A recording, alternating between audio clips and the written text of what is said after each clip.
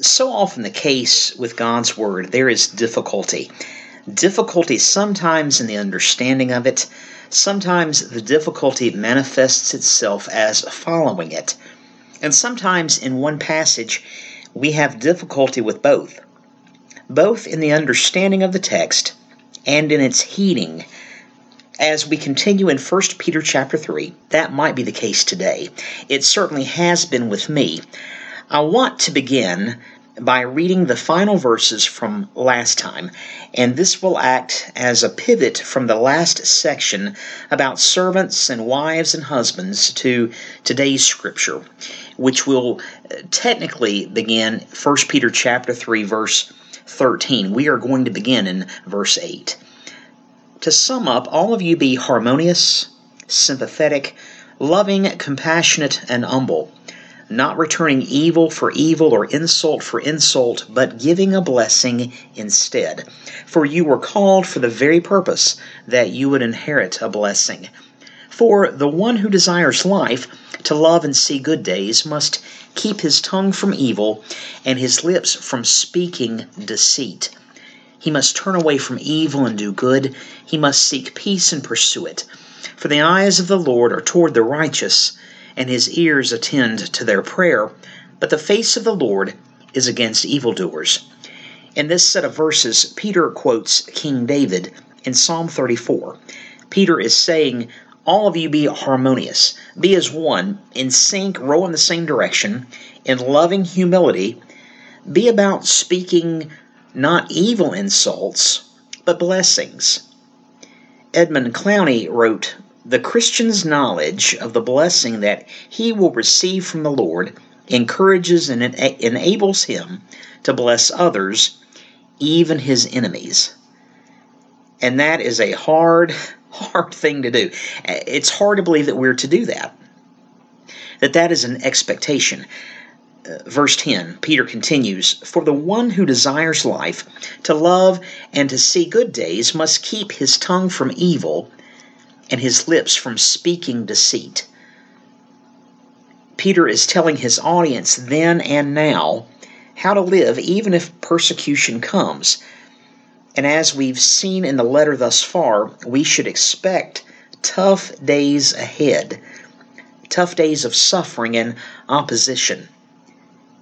Even if these days come, we are to mind our mouths. We are to mind our mouths. Look at verse 11. He must turn away from evil and do good. He must seek peace and pursue it. We have to make an effort to turn from the bad to do good, to seek peace and pursue it. Why do we have to be so intentional? Well, it's not our natural drift. All those verbs there, to make an effort to turn, to do good, to make peace, to pursue it, we have to be intentional. We saw earlier in 1 Peter that we should trust in the sovereignty of God and his justice when it comes to settling up with those who persecute us. Clowney goes on to say something else of interest regarding evil and insult. It is not only in the world that Christians must repay evil with good, they must do it in the church too. Oh my goodness. Certainly, this attitude of loving humility will provide the strongest rebuke to the conscience of a fellow Christian. Even if these days come, we must mind our mouths. We represent Christ. Peter has told us that we represent Christ and we are to look and live and speak differently. Look at verse 12.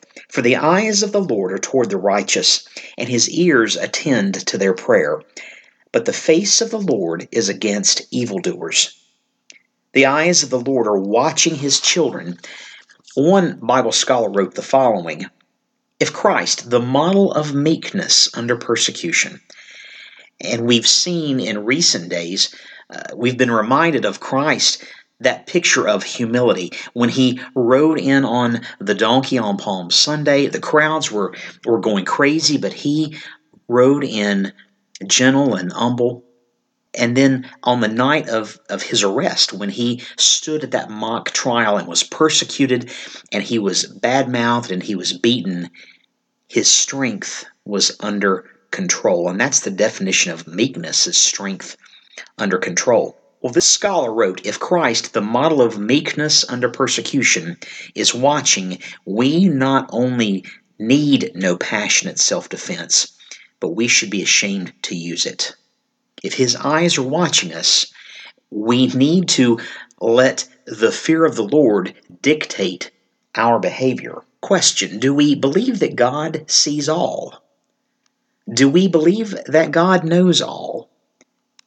Even if suffering comes, can we trust the Lord with our future to the degree that we are able to speak blessings to our enemies? Let me say that one more time. Even if suffering comes, can we trust the Lord with our future to the degree that we can speak blessing to our enemies? That's a tough question. Let's go on to verse 13. Who is there to harm you if you prove zealous for what is good? But even if you should suffer for the sake of righteousness, you are blessed. And do not fear their intimidation, and do not be in dread. Often suffering is counterintuitive to the way we view our walks of faith. Edmund Clowney points out the connection between suffering and blessing. He wrote, Christians should therefore not think it strange that they are called to endure persecution, yet they must understand that suffering is not the opposite of blessing. What did Jesus himself say in his Sermon on the Mount? In Matthew chapter 5, verse 10, Jesus said the following, Blessed are those who have been persecuted for the sake of righteousness, for theirs is the kingdom of heaven. Blessed are you when people insult you and persecute you and falsely say all kinds of evil against you because of me. Rejoice and be glad, for your reward in heaven is great. Peter says in verse 15, But sanctify Christ as Lord in your hearts, always being ready to make a defense to everyone who asks you to give an account for the hope that is in you, but with gentleness and respect. And keep a good conscience, so that in the thing in which you are slandered, those who disparage your good behavior in Christ will be put to shame. Look there at verse 15. Be ready to make a defense to everyone who asks you to give an account for the hope that is in you. Does that mean that we've got to give an answer like a Sunday school teacher, or do we have to sound like Billy Graham? No. The most convincing argument one can make is the difference in personal experience. Before Jesus and since Jesus, before Jesus coming in and changing your life, and since this has happened, the old line of the old hymn, I once was blind, but now I see. And here's why. Wayne Grudem points out the following. Since the questioning is concerning the hope that is in you, Peter must be assuming that the inward hope of Christians results in lives so noticeably different that unbelievers are prompted to ask why they are so distinctive. You know, it's not just what we say, it's how we live, and Peter has been pointing this out the entire time. If you and I have trusted in what Christ has done for us on the cross, we will look and live differently than those who haven't trusted in Christ. I like what Grudem says about being ready. In hostile situations, the opportunity for witness to Christ often comes unexpectedly. The Christian who is not always ready to answer will miss it. Let me read that one more time. In hostile situations, the opportunity for witness to Christ often comes unexpectedly. The Christian who is not always ready to answer will miss it. Even if you and I are talked about, our lives should be lived in such a way that our lives support our testimony, what we say. When we sin, and we will, we should be quick to seek the Lord and turn from those things, repent from those things which damage our witness. Even if we are slandered, we want the words of the slanderers to be wrong. We want to point them to the gospel. Verse 17, "For it is better, if God should will it so, that you suffer for doing what is right rather than for doing what is wrong. For Christ also suffered for sins once for all time, the just for the unjust, so that he might bring us to God, having been put to death in the flesh, but made alive in the Spirit." Here we see again this picture of suffering for doing right. Despite the injustice of the situation, Peter says that this is better. Why? Clowney shares why he agrees with Peter. A clear conscience gives stamina and faithfulness to a Christian's witness. I like that. Let me read that again. A clear conscience gives stamina and faithfulness to a Christian's witness. He knows that the malicious slander that he hears is untrue. He can therefore wait patiently for the truth to win out. His detractors may be ashamed sooner than he thinks. It may be, however, that their shame will be evident only when Christ returns to judge. Question: if God should will it so that we will suffer for doing what is right, do we really believe the truth will win out? If we trust the Lord to make all things right, what we're saying is that even if we don't see the resolution of the situation, if we don't see justice done in our time, we know that the Lord will make it right in His time. Let me say that again. If we trust the Lord to make all things right, we are saying that even if we don't see the resolution to the situation and we don't see justice done in our time, we know that the Lord will make it right in His. Clowney adds the following: in any case, even if persecution and suffering do not end, the Christian knows that he is in God's will and that to suffer for doing good brings blessing. And then Clowney says this: to invite the scorn and hostility of others by doing evil would be quite another matter. As we've seen this entire time with 1 Peter, we represent Christ. We are to do no evil, even if we are to do no evil. Look at verse 18. For Christ also suffered for sins once for all time, the just for the unjust, so that he might bring us to God, having been put to death in the flesh, but made alive in the Spirit. Having been put to death in the flesh, but made alive in the Spirit. That's the first of two very curious statements in this passage. Grudem gives us some explanation here. The contrast, put to death in the flesh, but made alive in the Spirit, fits in with the whole letter's emphasis on the relative unimportance of temporary suffering in this world compared to the enjoying of an eternal inheritance in the next. He makes a contrast between the relative unimportance of temporary suffering in this world compared to the enjoying of an eternal inheritance in the next.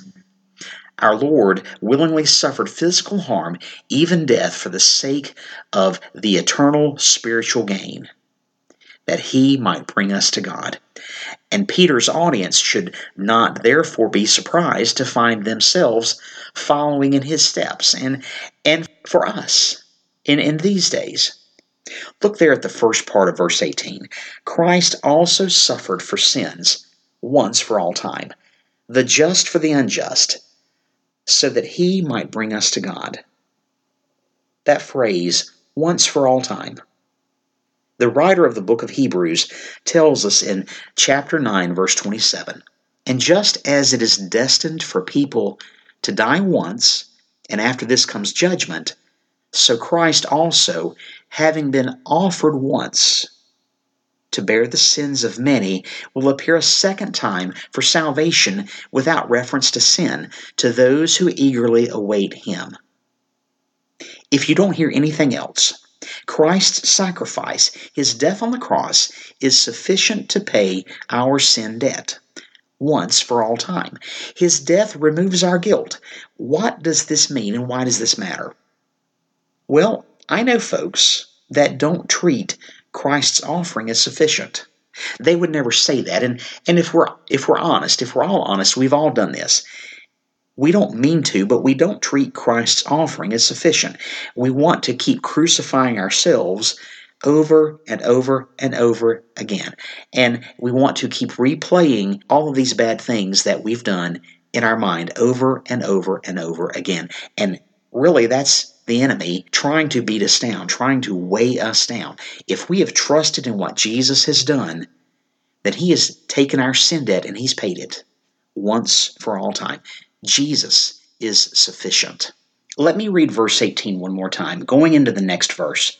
For Christ also suffered for sins once for all time, the just for the unjust, so that he might bring us to God, having been put to death in the flesh, but made alive in the Spirit, in which he also went and made proclamation to the spirits in prison, who once were disobedient, when the patience of God kept waiting in the days of Noah during the construction of the ark, in which a few, that is, 8 persons, were brought safely through the water. Corresponding to that, baptism now saves you, not the removal of dirt from the flesh, but an appeal to God for a good conscience, through the resurrection of Jesus Christ, who is at the right hand of God, having gone into heaven after angels and authorities and powers had been subjected to him. Peter was just talking about Christ's suffering and death and then being made alive in the Spirit, and now there's talk about spirits in prison and Noah and the ark and baptism. This is a real head-scratcher. We've talked about one very curious statement. Well, 19 contains the second very curious statement about spirits in prison. A lot has been written. A lot has been interpreted and argued by church-loving, Christ-honoring Bible teachers throughout the history of the church. Persons who love Jesus, who love the church, who love the body of Christ, can't agree on what this scripture means. And there's been a lot said, lots about demons in prison, lots said about Jesus descending into hell to preach to sinners from Old Testament times. There's lots of stuff over lots of centuries debating what this means. Well, let's see what the text says. Let's look at some clues which Peter gives us in the text. Peter mentions Noah in verse 20. And I want you to think about Noah for just a moment. In Genesis chapter 6, verse 5 and following, we read, "The Lord saw that the wickedness of mankind was great on the earth, and that every intent of the thoughts of their hearts was only evil continually. So the Lord was sorry that he had made mankind on the earth, and he was grieved in his heart. Then the Lord said, I will wipe out mankind, whom I have created from the face of the earth. I am sorry that I've made them.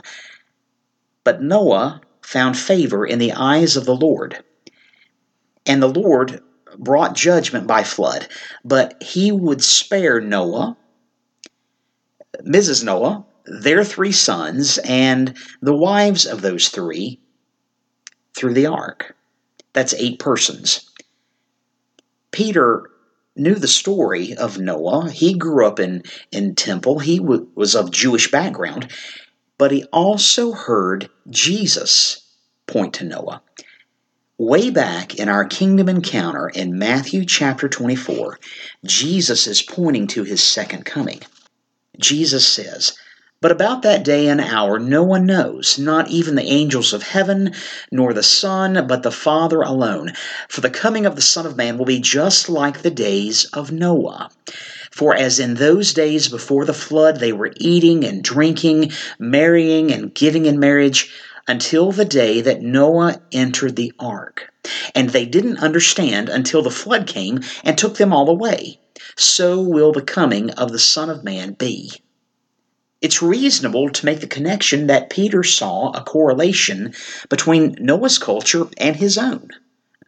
Just like we can see similarities between Noah's sin-sick society and our very own.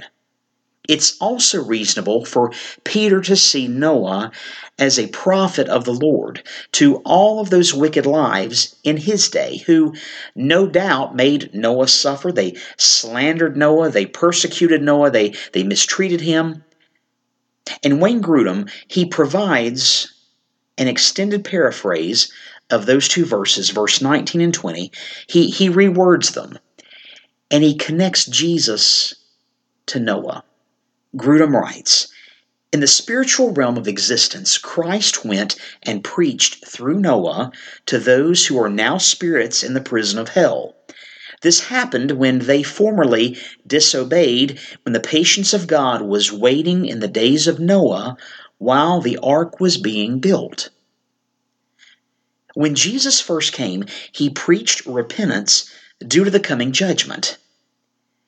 And years and years and years before that, Noah had done the exact same thing as he and his family were building the ark. They were a witness to what the Lord was going to do.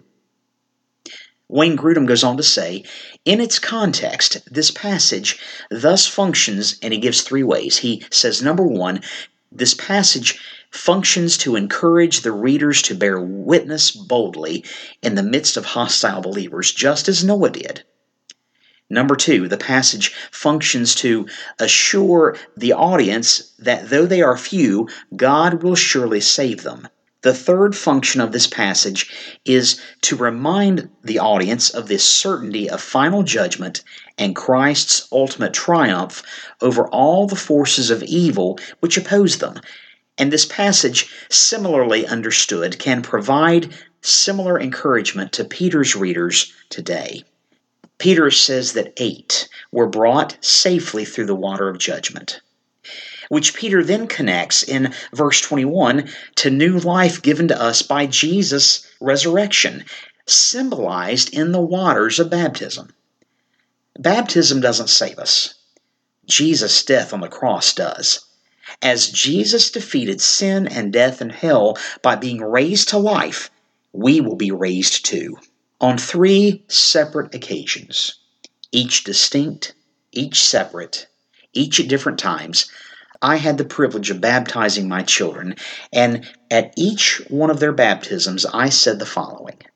I asked each one of them, "In whom do you place your trust?" And each one said, "In Jesus Christ my Lord." I then said, "I baptize you in the name of the Father, the Son, and the Holy Spirit." And I baptized them, and then as I brought them up from the water, I said, "You're buried with Christ in baptism and raised to walk in newness of life." Even if suffering will come, aren't we glad? Aren't we glad that we have a Savior at the right hand of God interceding for us? A Savior who has already been made sovereign over all things. A Savior who has given us victory in himself.